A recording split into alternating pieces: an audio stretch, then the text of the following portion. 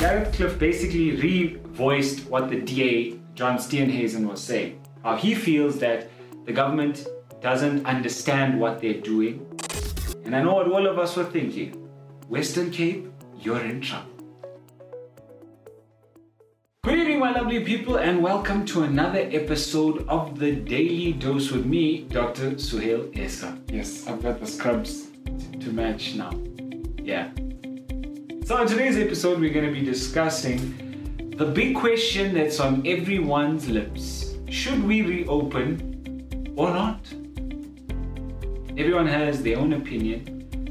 Some very biased, some very factual, some intellectual, and some just personal. You know, everyone has their own story and their own experience about the lockdown. I've taken down some notes, things that I've seen on social media. So let's get down to it. So firstly, what do South Africans feel is the best thing to do? Everybody has their own opinion.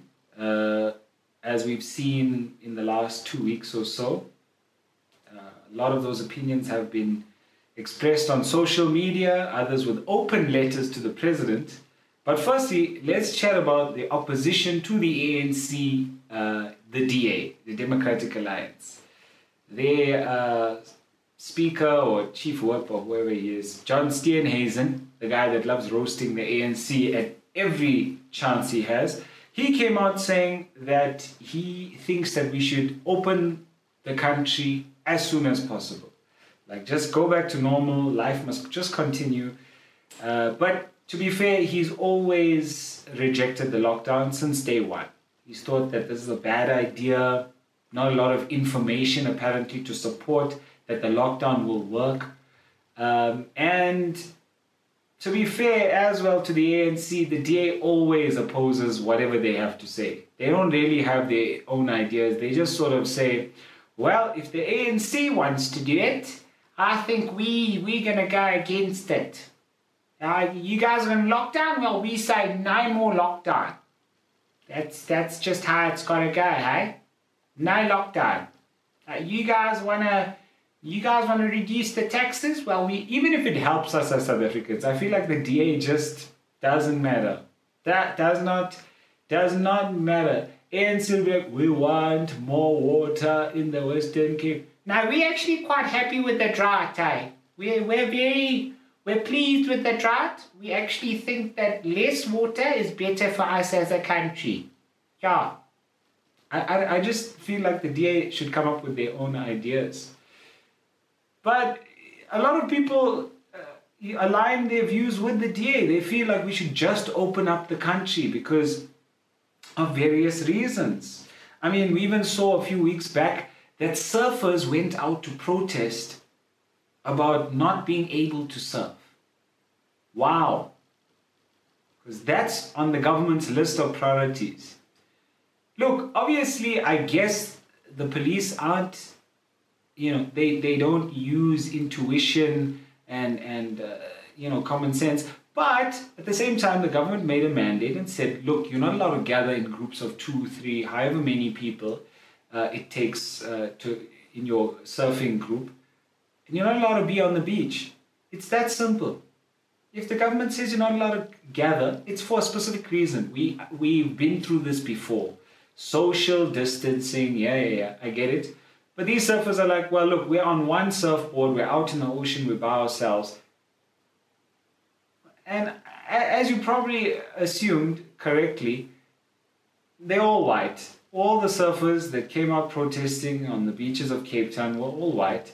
Because obviously when you're privileged and your privileges get taken away, you've got to cry about it. You've got to protest. I don't think they were there for fees must fall. I don't think they were there for any housing protests. But hey, when you take people's rights to surf in the ocean away, they then compare to apartheid. Yeah. How? Because you're not allowed to surf. I don't understand. I don't understand how a guideline that was set by the World Health Organization that our country is following is in line with apartheid. A system designed to discriminate based on race that forced people to live in specific areas, that didn't allow them movement. And let's be clear on something. Apartheid's motives is what's different between now and the lockdown. Yes, you're not allowed to move freely now, but the motive behind apartheid was to diminish people's chances of growing in an economy that was only set for a specific minority of people in this country. And the motives behind the lockdown now is to preserve and improve the quality of people's livelihoods right now. And that same minority that was chosen previously to be privileged over the majority of this country are now coming out and saying that it's just like apartheid. I don't know how you make that comparison. How? Like the privilege, it actually shocks me. Or actually, I'm not really shocked, because this is what we can expect from the Karens and the Johns of this world. Of course, once your privilege is taken away, it's very painful for you. And even these surfers were aligning themselves with the DA's views, and on top of that, they obviously were speaking about the cigarette ban, the alcohol ban, how that's against their human rights. I'll get to that later. But the other person that really had a strong opinion about this, so strong that he wrote an open letter to the president, Gareth Cliff, our favorite radio personality, who runs a podcasting channel, Cliff Central, he actually wrote an open letter to the president. Now, let me be clear, this isn't his first letter to the president, open letter. About 10 years ago, he wrote one to Zuma about the state of affairs of the country and, how he's messing up, usual. But again, Gareth Cliff basically re-voiced what the DA, John Steenhuisen, was saying. How he feels that the government doesn't understand what they're doing. They're incompetent. Initially praising them, the ANC in his letter, saying, we initially thought you were doing a good job. You're under a lot of pressure, a lot of scrutiny. We're all looking at you for guidance, and we know it's a bit tough, but we think it's enough now, and we need to reopen, and the economy is crashing, and a lot of things were mentioned. In the letter, though, he says that many of us aren't afraid, I'm quoting here, many of us aren't afraid of the virus anymore. It's our health, and we'll take our chances. Thank you. Who is the we? Who's we? Who's this we that you say are not really scared of the virus anymore? Where do you have stats? Do you have a referendum? Did people vote? Did they send in requests on your podcast to be a part of this we? Who is the we that's not scared of this virus anymore? Because I don't know who the we is. It's very confusing for me as a South African citizen. I don't know, are you talking about us as South Africans? Or perhaps you're talking about the middle class white South Africans, or the privileged, predominantly white South Africans that have an issue with being under lockdown. Because to be fair, I don't think we aren't scared of this virus anymore. I personally now know people that have died from this virus. My neighbor back home in Durban, my ex-neighbor back home in Durban, actually died from complications of the coronavirus, COVID-19 disease. I know people that are scared of this virus. I know doctors that are scared. I know doctors that have gotten sick. I don't know personally anyone that's died, but I know of doctors and nurses in our country that have died from this. So who's the we that's not scared of this anymore? And we'll take our chances. Do you know how that reeks of privilege? We'll take our chances. The people that can afford medical aid, that can afford to go and get private health care, because you're the ones that are going to be treated first. Once the lockdown is lifted, if the lockdown is immediately lifted, and let's be clear, Gareth Cliff was insinuating that this lockdown should be lifted immediately because of the economic circumstances that we fall under. Now, I know that there are very harsh economic circumstances that our country is facing right now. There are a lot of people that are hungry. There are a lot of people that are starving. But to say that we will take our chances means that those who can afford to take their chances now, once the lockdown is immediately lifted, they will be, statistically, there are facts, there are hundreds of papers. And I'm willing, if anybody is interested, I'm willing to post and show you there are hundreds of papers written by professionals, intellectuals that are virologists, epidemiologists, people that have studied this thing, are saying that this will cause a spike in the number of infections and people will require hospitalization and might die.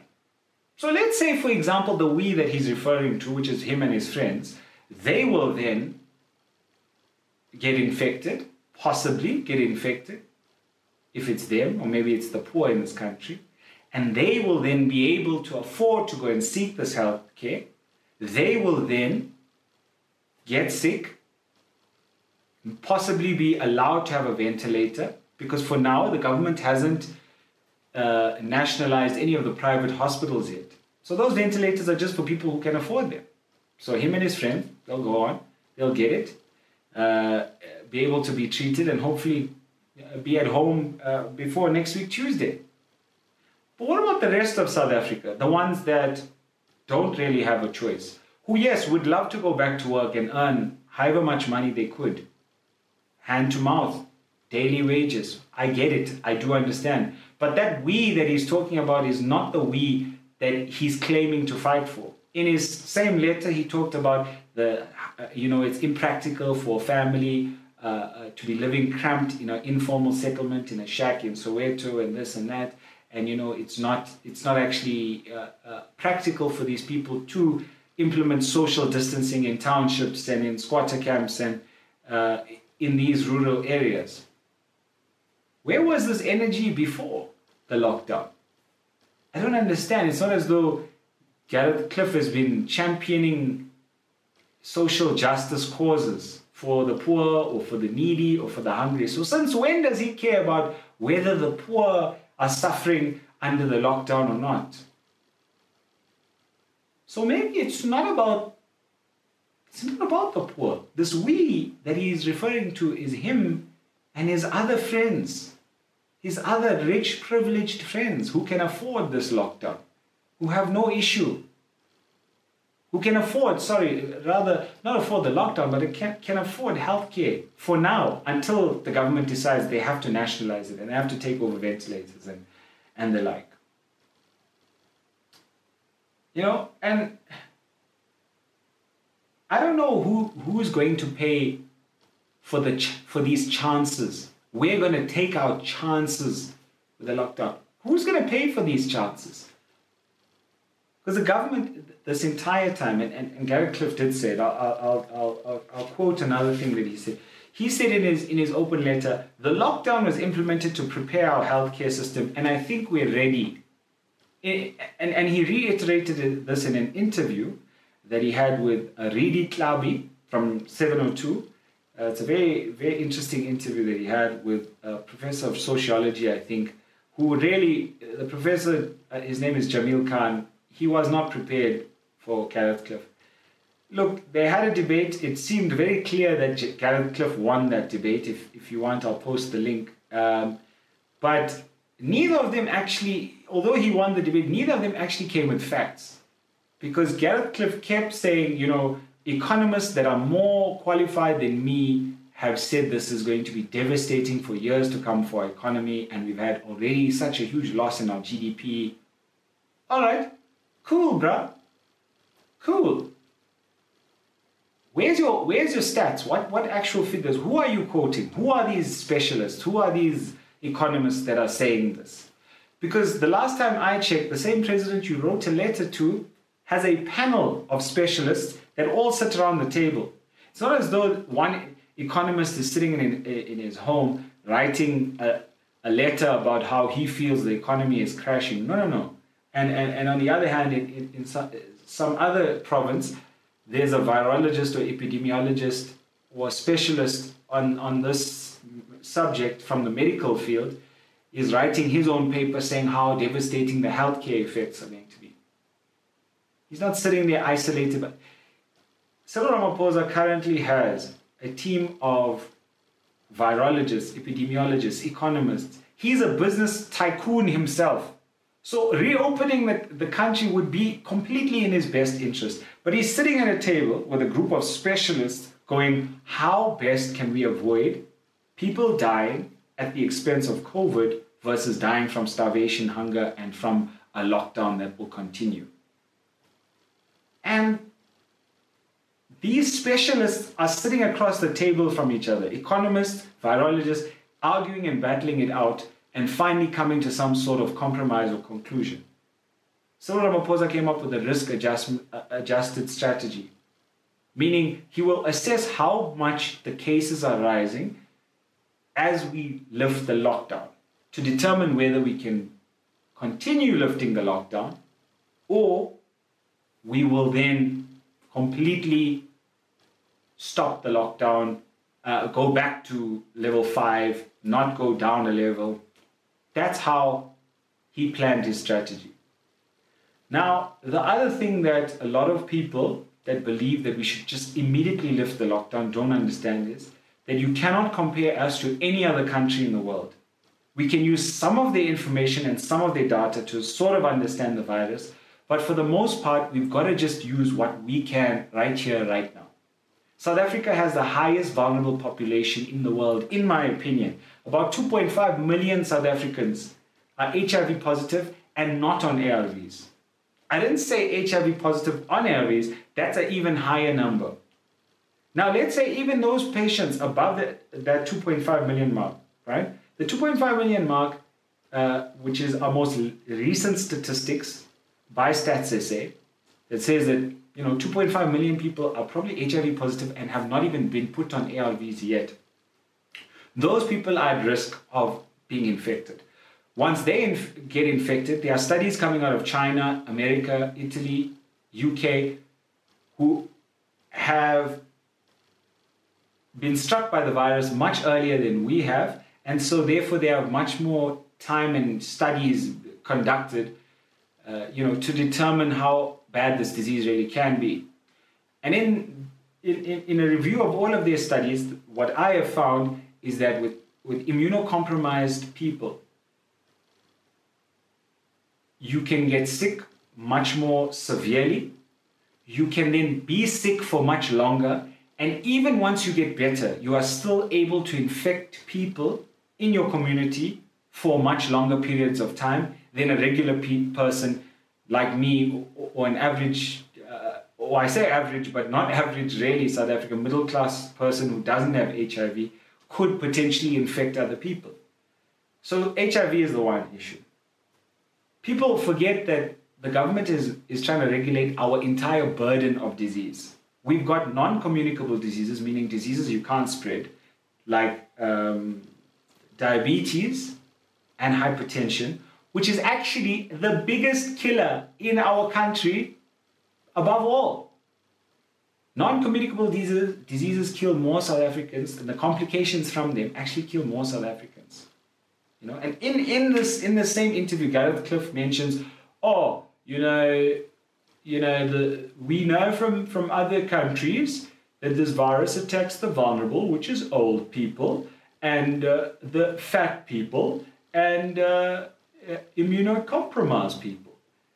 So he even realizes himself that what he is saying is fat people that are affected by diabetes and possibly hypertension, fall within that category. We have some of the highest obesity rates in our country. Sounds strange, right? Because a lot of our country starve and then a lot of our country eats too much and then develop these diseases that require them to be hospitalized. They get gangrene of their feet. They need it to be chopped up. So we're dealing with all of these issues, right? Plus HIV, plus TB. Now we've got COVID on top of that. So the government is saying, yes, we get it. You guys think that COVID is not going to kill you. And it's not that bad statistically. But when you've got so many other problems going on right now, and another thing comes into it that'll kill all of those people that we're already trying to treat, what do you think is going to happen in our country? We're going to lose a large proportion of our workforce. These HIV positive, diabetic, TB patients, they're not old people, they're young. They're like between 25 to 40, which is part of our workforce which we need. You kill our workforce, who is going to work in our shops? Who's going to restart this economy that you're trying to save? You need to save the people before you save the economy. That's my opinion. And I think that by reopening in this phased manner, it's the best way to do it. Ideally, I would love to say, hey, open this country much quicker. I would like that too. I would like things to get back to normal as well. But am I a specialist? Am I sitting at a table with 10 different people from different fields, economists, virologists, people from health, specialists on each and every field, and debating and arguing and deciding what's the best? No, I'm not. And neither are radio presenters from the 2000s. So why would this man share his bigoted opinion? Anyway, let's get down to our final point. Cyril Ramaphosa gave a speech about half an hour ago, a little bit delayed and later than normal, but you know, that's expected. He's a busy man. And he basically said, look, they've done a lot of things so far. He apologizes for all the contradictions, but now what he's saying is by the end of this month, we're going to all go down to level 3, except for certain areas that don't get their act together. So basically places which are known as hot zones, where there's a lot of infections and a spike of infections. And in those areas, he's going to try and discuss with his team whether or not to decrease the level to 3 or keep it at level 4. And I know what all of us were thinking. Western Cape, you're in trouble. Yeah? So let's just clarify what happens at level 3. So basically, a lot more of our retail stores will open. A lot more things will be able to be sold at these retail stores. On top of that, alcohol sales are permitted under level 3. Now we know that up until this point, alcohol has been prohibited because statistically, and I don't know why the government hasn't just shared this information, but statistically, we as doctors know, just anecdotally, but also the statistics show that the more alcohol people drink, the more likely they become to be inflicted or to inflict trauma upon others. Our emergency units, 80% of the cases that walk through emergency units are filled with alcohol-related trauma. All of them are over the limit. They either get in car accidents, fights, whatever it is, stabs, shoots, they become vulnerable, robbers rob them. You know, all these things happen when you put alcohol in the mix. I work in the emergency units. I'm telling you, it's empty, it's quiet. We've reduced the number of doctors on shift because of how quiet it is. Just because all of you South Africans are not drinking. That's it. That's simple. How amazing, Cyril. Thank you. In fact, over the Easter weekend, by doing the lockdown over the Easter weekend, we are the only country in the world that had a positive death rate from a lockdown. We saved lives. More than we would have normally, because last year 400 people died over the Easter weekend from drunk driving, killing each other, stabbing each other, family fights, you name it. But because of the lockdown and ban of alcohol sales, guess what? Only about 20 people died over that weekend. That is crazy. Crazy. Now, under the lockdown level 3 restrictions, you will be permitted to purchase alcohol between 8 a.m. to 12 a.m. So you just quickly go in and out to the bottle store, get your shit, and go. You're allowed to, retail stores will be open. Cigarettes will still most likely be banned under that level. Something I don't agree with. There is evidence to show, and I have posted this on my Instagram before and Facebook before. There is evidence, there is studies shown that the receptor, look, it's very complicated, but basically there's a receptor that the COVID disease binds to, right? It binds to the specific something in your lung, okay? It's a little thingy, a knob. The COVID comes, goes whack, lands there and sticks and replicates, multiplies. Now, when you smoke, it's known to increase the number of those little knobs in your lung that the COVID can bind to. So you're more likely to be infected. And then in the Western countries that they've done studies on, you're more likely to require a ventilator if you are a smoker, and less likely if you're a non-smoker. The government, I guess, is trying to discourage people from smoking or force them, because after 21 days, technically, you can break a habit. So force them to stop smoking and quit. Now, the downside to that is it opens